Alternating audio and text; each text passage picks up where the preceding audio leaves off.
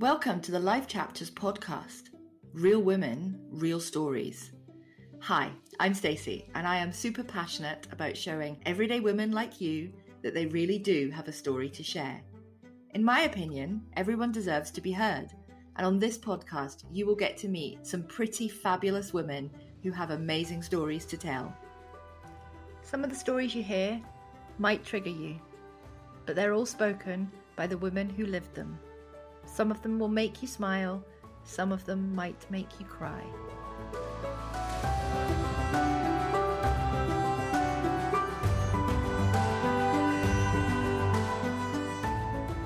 Hello and welcome to another episode of the Life Chapters podcast. Today I am talking to another lady who is over the pond from me. Mary and I have been Instagram buddies for a number of years, and she's just in New Jersey, which is, as far as my geography is, it's north of New York somewhere. But I'm going to let Mary say hello and introduce herself.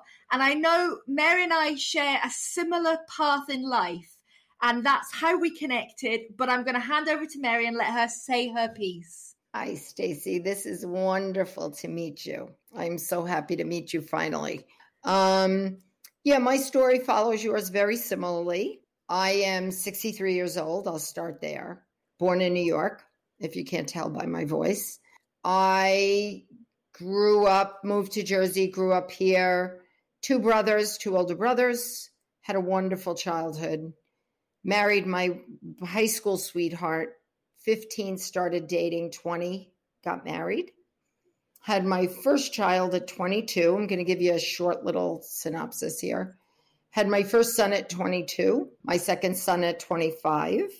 I have had a life filled with boys, brothers, nephews, sons, no sisters, cousins.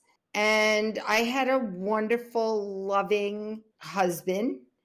We grew up together and we had a wonderful marriage for 34 years until he had a sudden heart attack and passed. And at that point, life changed a lot. I had to move financially, and I had to leave my house. So I moved in with my mom, who at the time was 86. Oh, wow. That must have been such a huge change in your life. It was a big change for many reasons, because at 55 or 50, I was 55, turning 56, you shouldn't be moving in with your mom. So that was like a tough thing for me. That was the psychological part of it. But we're never done being a mom, and mom was still a mom at 86 and took care of me.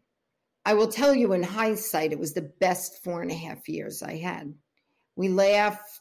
Listen, we had our moments. She hated my stuff around. I had stuff, but we laughed. And it gave my mom a purpose, because now she needed to make sure I was okay. That is such a beautiful thing to say, because at age 86, maybe she was of the thought that life was done and her jobs were done and she was going to live out the rest of her days happily and carefree, but you gave her back something. I did. It gave her a purpose, because she knew, she used to say to my brothers, Mary, I have to take care of Mary. And we had fun. Like, we really had fun. We were like 2 girlfriends living together. At first it was a senior building. So at first I would leave for work early, come back later, because I just didn't want to see anyone for many reasons. I wasn't proud of where I was left financially in my life. It was a tough struggle. My boys were grown. My younger son moved out, had moved in. My older son had his daughter. He was married.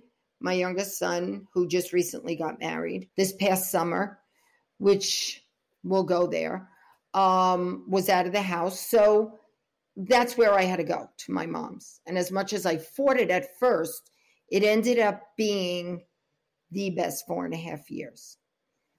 And during that time, I was trying to figure out how to do this life again, because my life from 20 was with Danny. So now I had to figure out Mary by herself. Wow. I remember going to a restaurant and there was a group of people. I was with a very good friend and her husband. And there was a group of people that I knew for years. And one of the gentlemen stood up and introduced himself to me. And I said, well, it's Mary. And I thought, half my identity is gone. I have to figure out now, how do I become Mary instead of Mary and Danny? Danny was my husband. I should have mentioned his name earlier, and I apologize. So I had to figure. That must have been so hard. It was really hard. I had to figure out my identity, and I went from, listen, I was 20. I went from my house to being married to Danny. So I really didn't have that. A lot of girls nowadays, and, God bless, have that carefree single girl lifestyle before they marry. I wanted to be married. I just wanted babies. It's just what I wanted. And I wouldn't change a thing. No matter where I am in my life, I wouldn't change a thing. I figured it out. I went to groups. I went to one support group. It was a mixed loss group. I was with people who lost spouses, but moms and dads, and not that I'm short-checking. Listen, I've lost my mother since, and I miss her terribly, but it's not the same as your spouse. So I knew of a church that had a spousal group, and I reached out to them, and they said, well, it doesn't start until March. March 2014 was when Danny passed. So I had to wait the next March to start the group. And I said, you know what, I really want to come. And I went to the group and I walked in, and we were 13 people who had just lost our spouses, ranging from age, at the time I was 56, up to, I believe one lady was 82. And I sat next to this woman. Her name was Carol. I don't know. It was something about her. And I said, I'm just going to be friends with this woman. There's just something about her. We are dear friends, dear friends. What I found in the group was I could be Mary. That's where I became Mary. Even though I had my friends, don't get me wrong, I had lovely friends outside and still friends with Danny, that became my comfort of just being Mary. So in this group, there was, we do phone calls. I'm facilitating a group right now, but we do these phone calls so that the group connects together. And This is part of the whole thing, because it's 8 weeks, and after that, they have to support one another. So we do 1 week, call the person below you, then call 2 people below you, then call 3 people. And my third phone call was this gentleman, Bill, who was my age. Okay. So go ahead. You have a question? Now, I know the next part of your story, but I want to delve into that group a little bit more, because Sure. When I lost Chris, I wasn't offered any sort of therapy or counseling or a group, and I couldn't find anything. So I wonder if is that something you would suggest other people having lost a spouse? Is it something you would say is a good thing to do? I now facilitate the group. So I run the group. I train to run the group. I so recommend it, and I'm going to tell you why I recommend it.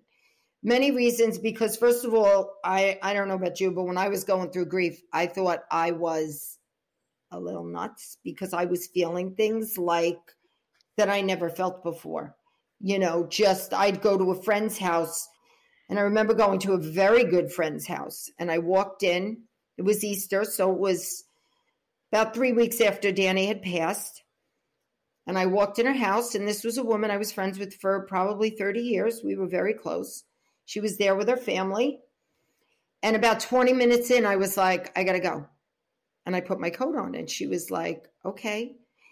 And one of the feelings was I was alone in this crowded room. Oh my goodness. I know exactly what that feels like. So it's so, that's so real to me. It is. It was, and of course, I always say people don't understand it, and lucky for them, they don't. So what do you call it? I just, I left her house and she respected it.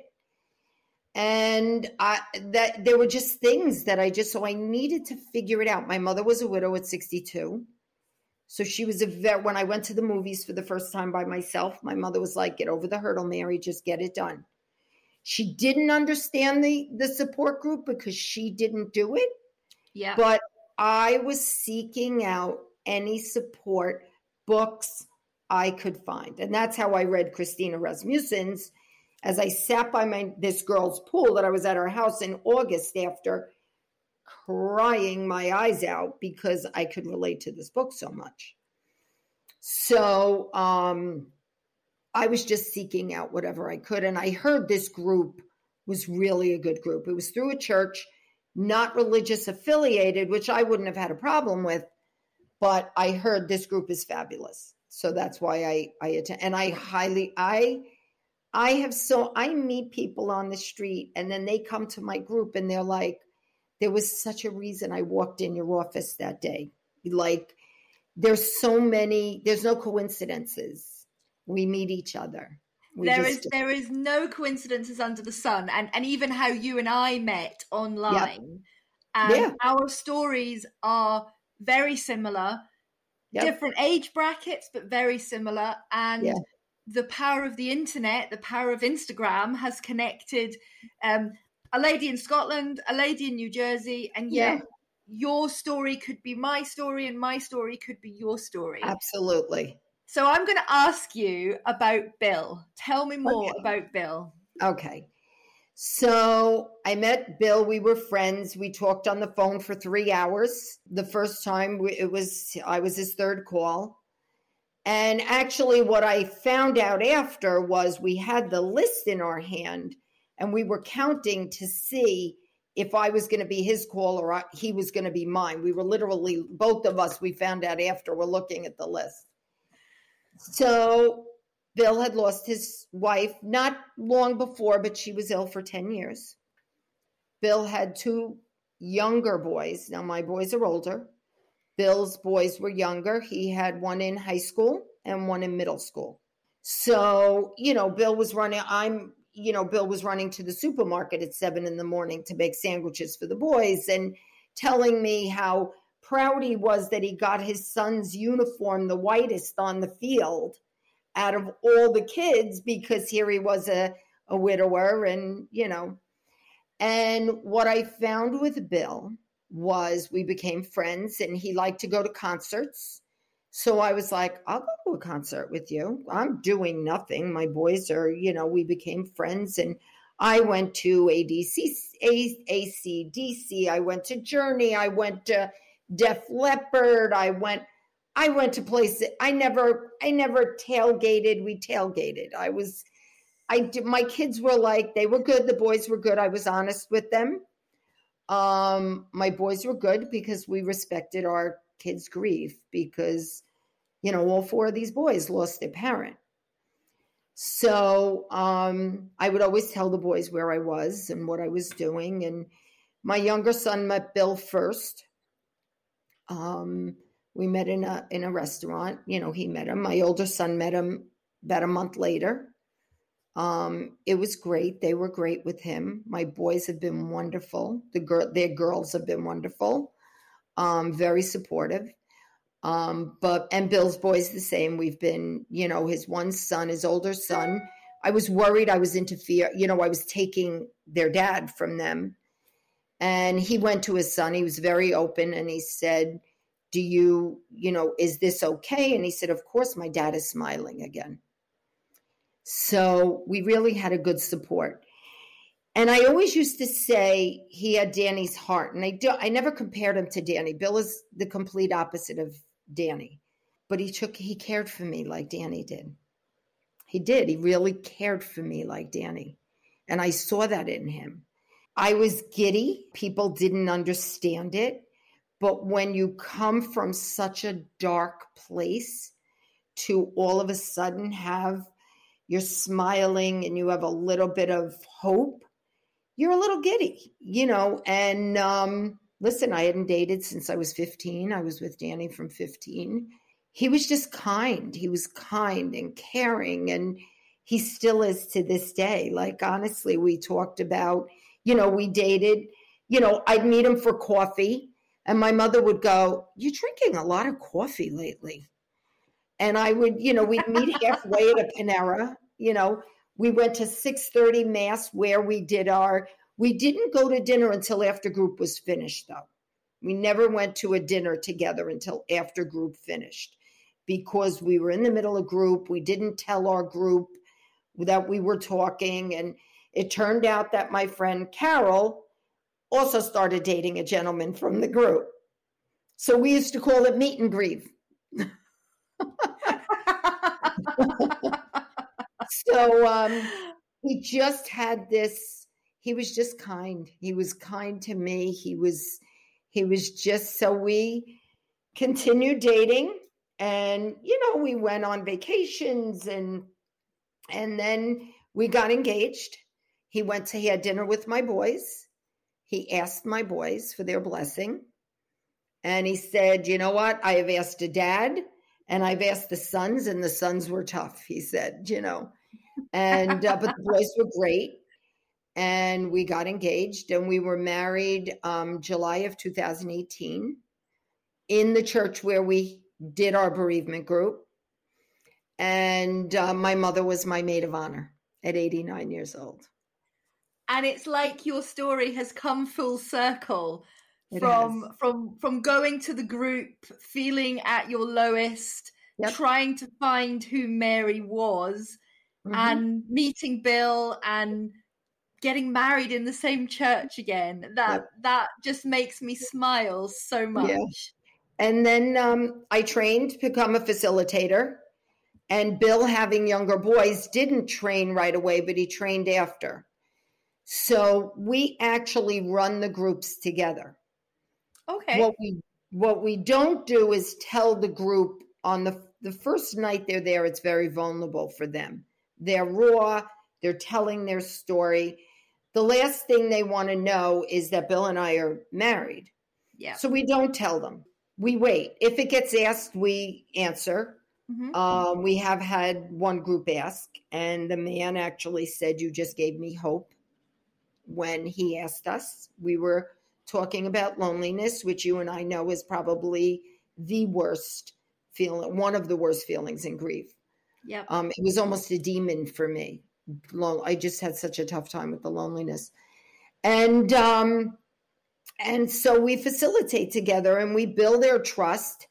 And then we do tell them, we end up telling them that we're married. And most of the time, actually 100% of the time, the people there are thrilled, because it gives them, there's people that are young. I mean, I'm 63, but these people I've had 38-year-olds in my group, and I've had, most of them are 40, 50s, and 60s, majority of them.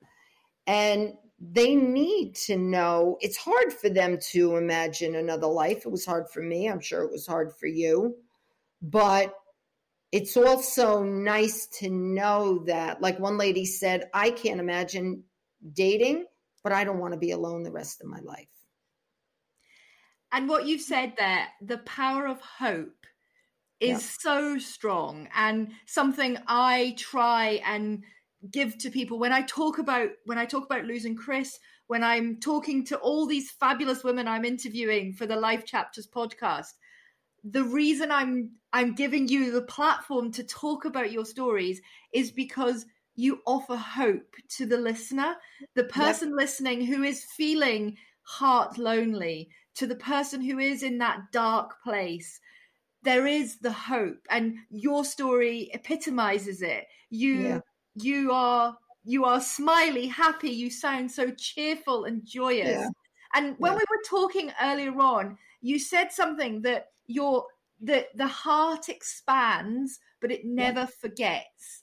Yeah. And I wonder, can you just tell me more about that? What you mean by the heart expands, but it never forgets? It's a lot of things that I have read. I adored Danny. He was my first love. He was my second. My dad was my first. Let's put it that way.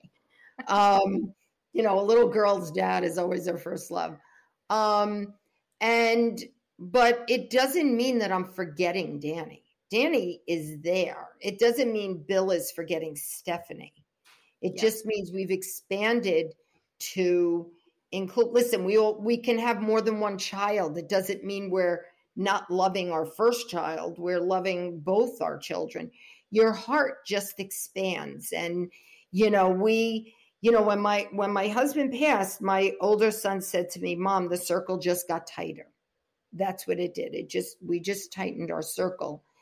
And we've now expanded our circle. And I have 2 stepsons that I get along with really well. It's taken time. We're blended. The kids get along great. Now, my boys are 40 and 37.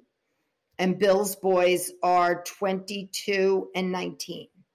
So I came in a house with a teenager that I hadn't had for all those years. So I was like, oh my gosh, I did this already, but Bill took care of everything. Like, he takes care of everything.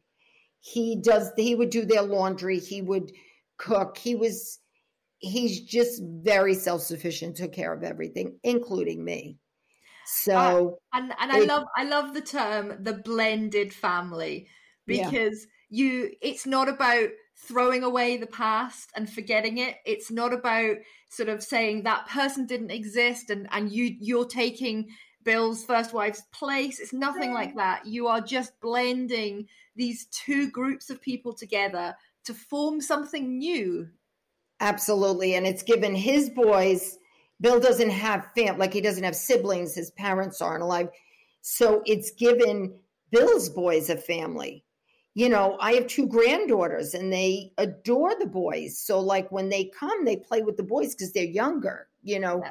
So it is just blended really well. And my daughter-in-laws are great. Like they're, everybody is just cohesive and it just works. And honestly, we have 2 Christmas trees in our house. We have a Life B tree, which is our new tree. Yep. And we have our Life A tree that we put all the kids' ornaments from when they were younger. Yep. So we keep it we have a picture of Danny and Steph in the house. We keep them very alive here. We talk about them. They're part of our lives. They're my boys' dad and she's, their mom. And I've said to them, I'm not replacing Mom. I'm just here to help Dad get you guys to the next point in your life. That's my job. I'm very honest and open with them. I don't, And I think that is the key to success in these situations is that honest, open conversation. You had it with your mum, you had it with your boys. Yeah. Bill had it with his boys. You've spoken to the boys. There's just this open transparency between you all. Yeah. So there's no hidden agendas, or there's no cross words that get misconstrued or anything like that. And even for my mom chose not to ever get remarried. And when I met Bill, I introduced him, and we're an Italian family. We do a big Christmas Eve. It's our thing. And he came and he goes, I always wanted to come to one of these. And my mother adored him. And I was doing a girls' weekend one year down the shore, and this will show you how good he is. And I was doing this girls' weekend. He had a condo down the beach. So I was going with my girlfriends. So he went over to my mom's. He made her chicken noodle soup and a grilled cheese, and she loved it. And she's like, can I have another one? It was so funny. He took care of her. He was so good to her that when I remarried, she said to my brother, Mary is fine. Oh, I know Mary is fine. Oh, and what a testament. What a testament. Absolutely. And then she passed 6 months after we were married. So that's why I say her purpose was to take care of me. So the day she passed, she said to me, I think today's my last day. And I said, I don't think so. And she passed that day. And her job was done because you were happy and you were fine. I was good. And she loved him. Honestly, she loved him. She accepted the boy.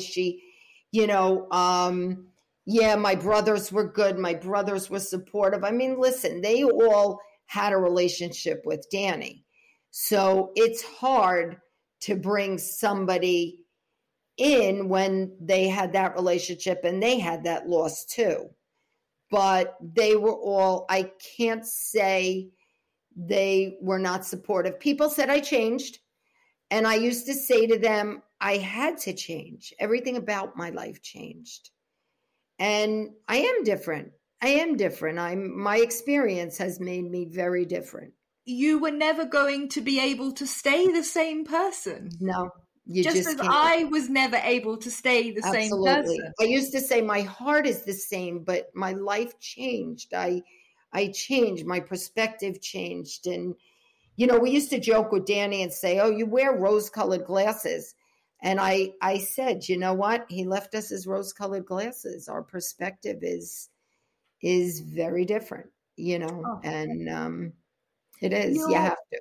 Your story is so inspirational, and you have offered hope to people who are lonely. You've offered hope to my audience who are maybe going through the period of grief in their lives. You've given them a story of what can happen. And thank you for sharing openly with me.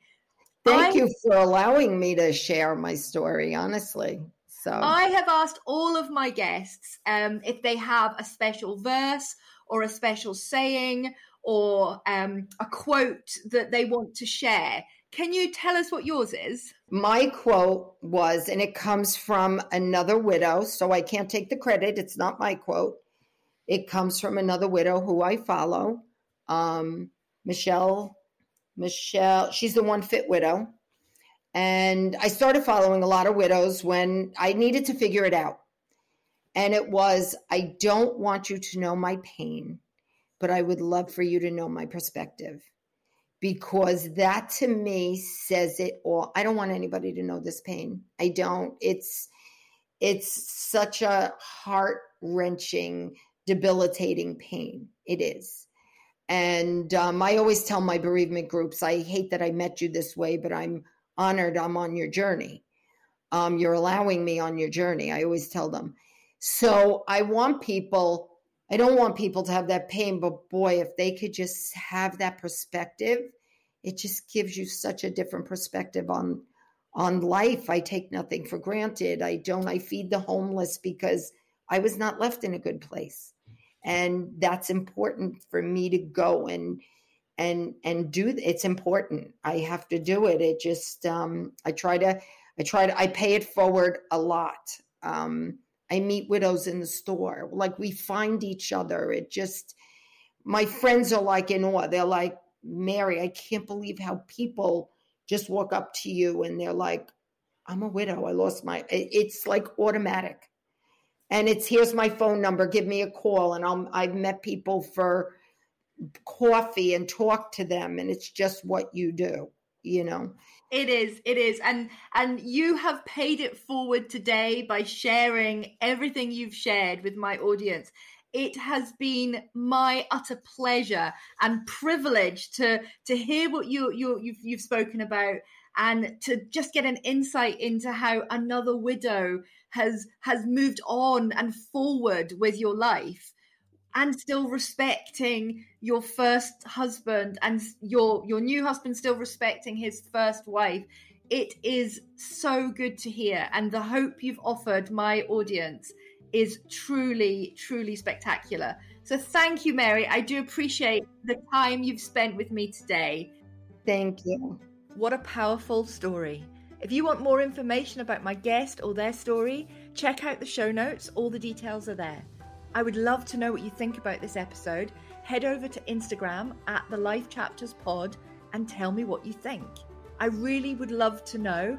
And if you have a story to share and you want to do it here on the Life Chapters podcast, please get in touch. My door's always open and I would love to give you the platform to share your story.